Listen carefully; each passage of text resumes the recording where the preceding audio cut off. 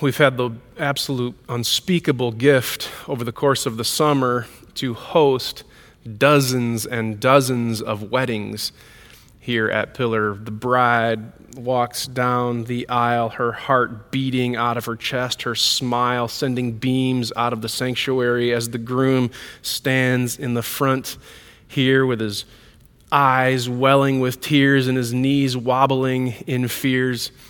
A couple of weeks ago, I married Matt Mulder to Jill Nichols. Here's a picture of their beautiful wedding. A couple months before that was Chloe Workema and Brian Bradford. Here's a professional photograph of their wedding. And then just last Saturday, married Rachel Bartkowiak and Brandon Pop. This is them on their way out of the sanctuary. The two have become one flesh. Each couple brings this complicated and beautiful, mysterious story of life and faith into their marriage moment. That's one of the gifts of premarital counseling, getting a window into their mysterious lives. Rachel and Brandon have a particularly profound story together. They've given me their permission to share it with you. Rachel went to Hope College, graduated a year or so ago. As a college student, she entered fully into the life of the Pillar community. She worshiped with us. She did children's ministry with us. She had a mentor here at Pillar. When she graduated, she returned to her home state of Illinois before moving to Grand Rapids for a teaching job just before COVID shut the world down. As the world was swirling in chaos because of a global pandemic, her heart was swirling towards love. Probably unfair to say it was love at first sight, but it was close. She met Brandon. They met in February. They were engaged in December. They were married on August 14. Rachel sent me an email last November. It was so profound, I put it in my Don't Lose Emails file, waiting for the moment to share it with you. She's given me her permission to share it in just a minute. But for now, first, I thought you might like to hear the Bible verse that we offered at their wedding. It goes like this. Arise, my love, my fair one, and come away. It's Song of Songs, chapter 2, verse 10, and then again repeated in verse 3, which is the Bible's way of saying, pay attention. So let me say, pay attention to, arise, my love, my fair one, and come away. If you're like me, you're thinking of the song by Norah Jones, Come Away. Here's a portion of it. You'll love it. Come away with me in the night.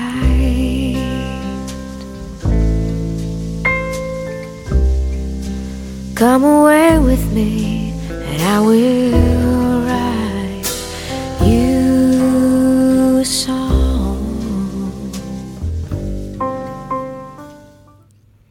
Arise, my love, my fair one, and come away. The Song of Songs is the Bible's version of a romance novel. All of its erotic images, for the most part, are missed on us because of thousands of years of distance and significant cultural difference, which is probably a good thing, or you wouldn't let your kids read the Song of Songs, but most of us don't read the Song of Songs anyway, so let me say it. Arise, my love, my fair one, and come away. There's no discernible plot in the Song of Songs. Unlike so many other books in the Old Testament, there's no mention of the law. There's no hint even at God's covenant with his people. There's not actually even a mere mention of the name God. So why, some have asked over the course of history, why in the world would the Song of Songs be included in the canon we call Holy Scripture? And how could this verse be given the unadulterated authority of the Holy Spirit in our lives? Arise, my love, my fair one, and come away. And yet the Song of Songs takes its place in the center of our Bibles, right next to the book of Psalms. Open your Bible and you'll probably land to its middle and you'll probably find the Song of Songs. And the Jewish people of the Jewish faith would read the entirety of the Song of Songs every Sabbath during Passover, the highest of high holy days. They'd read this love song. Rabbi Akiva One of the most famous 1st and 2nd century rabbis, referring to the Song of Songs, writes, "All of eternity, in its entirety, is not as worthy as the day on which Song of Songs was given to Israel. For all the writings are holy, but Song of Songs is the holy of holies." And if there was a banner hanging over the Song of Songs to give voice to it all, it would be this one: "Arise, my love, my fair one, and come away." Arise. I love the way it starts. Arise. I love the way it begins. It launches. Arise. It's the poet's way of saying, wake up. Get up. Stand up. Rise up from whatever lethargic sleepiness the world has dulled on you. Arise, my love. Arise to the wonder and the beauty and the magnificence and the marvel of God and the universe and the other. Arise. If I can go a little geeky on you for a second, it's the same word used later in the New Testament to capture the essence of the resurrection of Jesus Christ from the dead. Jesus left the eternal communion of Father and Spirit, entered into the finite realities of creatureliness, the stuff that we are. He took on what we are so that we could become like He is. He became a child so that we could become daughters and sons of the King. He took on what we are. He took it with Him to the cross. He died for the forgiveness of sins. He went to the grave to shout to death, "Thou shalt die." And He rose up in resurrection, not only so that you could have a happier eternity, but so that you could arise now. Arise, my love, my fair one, and come away. It's an invitation into resurrection living. And the only way to arise, the only way to embrace the poet's invitation is to go the way of Jesus, Jesus who died. The only way to resurrection is first death. I'm not just now talking about our own mortality. That will come for each of us. I'm talking about a willingness to die to self. Die to the scripts that are cultural scripts that are printed on our lives. Die so that you can rise. So, what in you needs to die? Eugene Peterson, in his memoir titled "The Pastor," puts it like this: resurrection does not have to do exclusively with what happens after we're buried or cremated. It does have to do with that. But first of all, it has to do with the way we live right now. But, as Karl Barth, quoting Nietzsche, pithily reminds us, only where graves are is there resurrection. We practice our death by giving up our will to live on our own terms. Only in that relinquishment or renunciation are we able to practice resurrection. So what in you needs to die? We're constantly being pushed into a miniaturized version of our own lives. We're constantly being reduced into something smaller than ourselves. Constantly pressed, crammed into a box, labeled whatever you want to label it. Fox News, CNN only tell us a small portion of what's going on in the big, wide, glorious world. There's so much more. Arise. Have you seen a sunset on Lake Michigan this summer? The pink and the orange and the red hues on the clouds marching like troops across our lives. Did you see a few weeks ago the meteor shower darting like a divine javelin thrower out on eternity's playground? There's so much more, and the way to see, the way to enter in, the way to participate is to die. Arise, my love, my fair one, and come away. So this is one of my favorite times of the year. I love this time of year, this intersection between summer and fall. I love summer. I love the anti-rhythms of summer. I love the vacations and the beach sunsets and the swimming and the hot days. Mostly I love the hot days. And then I love how they give their way to the cooler temperatures of fall. I love college football. I love Trapper Keepers and new pencils. I love reordering my life. Do you do that? Reorder your life come fall. The anti-rhythms of summer have been great, but let's enter back into the rhythms. And so I journal what I want my fall rhythms to look like. I'm going to wake up and do my devotions and say my prayers. I'm going to get the girls off to school. I'm going to get to work. I'm going to begin work reading. And I write it all down and I order my life. And maybe you're like me, you reorder your life. So as you're reordering this fall, what in you needs to die?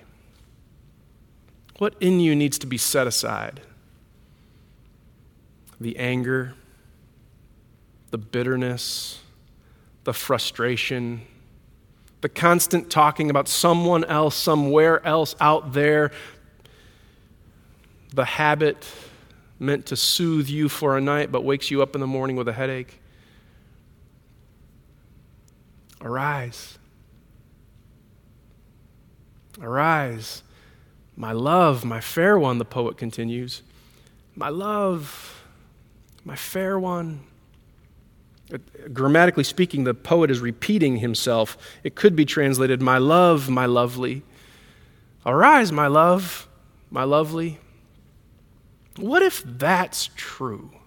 The only reason the Song of Songs is included in the canon we call Holy Scriptures, though it does not mention God, and there's no bedrock foundation of covenant between God and his people, and there's really no even hint at the law, and there's no whiff of anticipation of new creation. The only reason the Song of Songs, Bible scholars have agreed, the only reason the Song of Songs is included in the canon we call Holy Scriptures is because the Jews first and Christians later understood it as an allegory.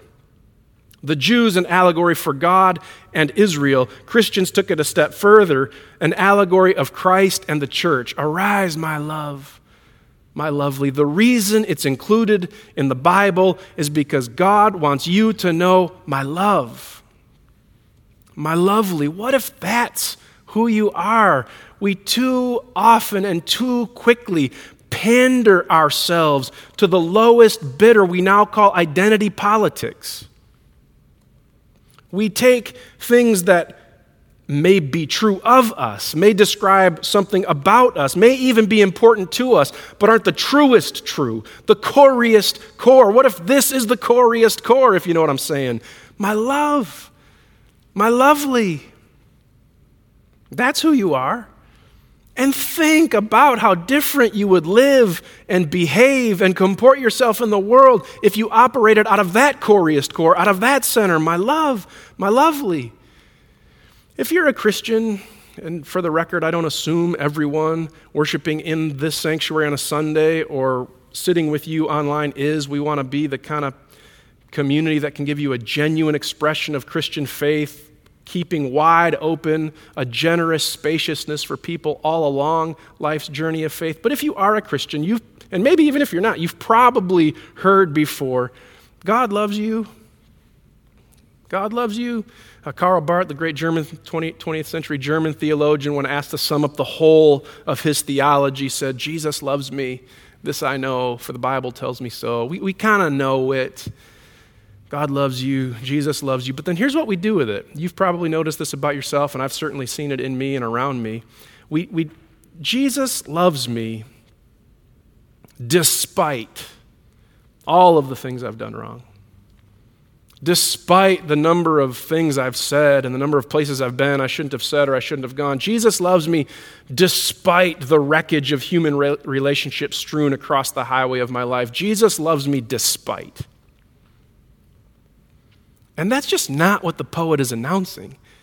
God does not love you despite you.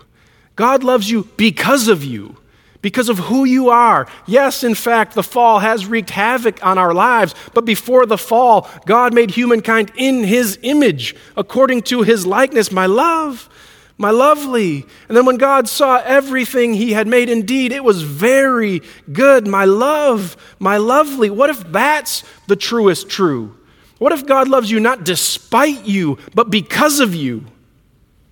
Yeah, we have to take seriously the brokenness of our lives. Of course, we have to tend to the sin realities in us and around us. But maybe God loves you despite the fall, not despite you. Arise, my love, my lovely. How would it be different if we comported ourselves out of that center? You don't have to clamor around social media hoping for another like or another heart on TikTok as if that's going to define who you are. You're my lovely. You don't have to put all the weight of your sense of self on the acceptance into grad school as if a few more letters are going to define who you are. You're my lovely. You don't have to scratch and claw and step on in order to get the promotion or the position or the applause you think you need. You're my lovely. And if I can push even farther because I'm feeling pushy, how would we comport ourselves differently in the world if we saw the other as my love, my lovely? Not now the thing they did or the thing they said some time ago. Not now even the sign in their yard indicating the vote they cast. My love, my lovely. How would we behave differently in the world if we saw ourselves and each other that way? I read a book this summer, good for me, titled Tempered Resilience by Todd Bolsinger. He's a professor out at Fuller Theological Seminary, a professor in leadership, talking about the resilient leader. I mean, in sort of these uproarious, calamitous, chaotic times, it seemed like a good time to read a book about leadership in difficult times. He says, he ticks off different characteristics of a resilient leader. For Christian leaders who are responsible to bring change and who face resistance and even rejection, a vital, life-giving reality is knowing that whether we succeed or fail, our identity as those who are known and loved by God is secure. We're grounded not in our success as a leader, but in the words of 20th century theologian Paul Tillich, in the love of the one who is the ground of being. Arise, my love, my lovely. What if that's true? What if that's the coriest core? How would things be different if we lived as if that's true? And that's why this book is in the Bible. The poet goes on, arise, my love, my lovely, and come away. Come away. Come away. The gospel of Jesus Christ invites us into an entirely different way, to tell a different story, to be a part of a better narrative, to give witness to a better story being told in the world. One of the disappointments I've known in the last 18 months, really 2 years, intensely the last 18 months, but really actually for the last 20 years of pastoral ministry. One of the disappointments I've experienced, and I'm not picking on anybody, I'm just naming an observation. All of the polarization that has existed and all of the animosity and all of the anger that we witness all of the time, I frankly expect it. Actually, it's job security for me. One of the disappointments is how often and how quickly the Christian church is a part of it, complicit in it. And actually even, not only do we participate in the divisions and the animosities of our world, we actually divide from ourselves. We add division on top of division. And all the time we've been invited to tell a better story, give witness to a better way. Come away. Come away. Come away. Be a part of a better story. Leslie Newbegin puts it like this: the primary business of the church, listen carefully, the primary business of the church is not to advocate for a new social order. It is our primary business to be a new social order. Come away. Come away. Come away from the cultural scripts. Come away from being crammed into a small, reduced, miniaturized version of yourself. Come away into the big, full, beautiful, whole story of a God who loves you and the world so much. He sent his son, Jesus Christ, so that everyone who believes in him will not perish, but will have everlasting life. Jesus said, I've come that you might have life and have it in abundance. Come away. Paul says, anyone who's in Christ is a new creation. The old is gone. The prophet announces, I'm doing a new thing. Can you perceive it? Come away. So I told you I'd share a little bit of Rachel and Brandon's story. She graduated from Hope, was an important part of our community, moved back to Illinois, then to Grand Rapids. While the world was swirling in chaos, her heart was swirling towards love. Last November, 10 months ago, she sent me an email. She gave me permission to read it to you, but I thought it'd be better actually if she read it to you. So I asked her to record herself with Brandon reading the email she sent me 10 months ago. Listen to this. Hello, Pastor John. I pray this email finds you and your beautiful family well. I look back on my time at Hope and treasure the Sunday morning Pillar worship with you. You always encourage your Pillar community to share stories, so here's mine. After moving back to my hometown in the spring of 2018, I fell in love with a fellow Hope grad who was living a few streets down from me at that time. I had never truly loved someone the way I had until I found Jacob, and we always chuckled at our perfect couple name being Jacob and Rachel. It was exactly 365 days after our first date that Jacob went missing on a solo kayaking trip on Lake Michigan. And after another 11 days of combing beaches, gathering eyewitnesses, and praying, we recovered Jacob's body down at Indiana Dunes State Park. My heart was broken beyond all measure. My trust in God was absolutely crushed. I had no desire to connect with God in any way, no desire to connect with his believers either. They seemed way too chipper and fake and positive for me at the time. I couldn't stand to hear how God showed up and answered anyone else's prayer while he ignored mine. I just didn't understand how he worked, if he worked anymore. My friends and family sat with me in the darkness, and most importantly, God worked through hope. Just after Valentine's Day, a very clear sense of hope stirred up in me. I was tired of being sad, angry, distant, and lacking in hope. So I tried dating again.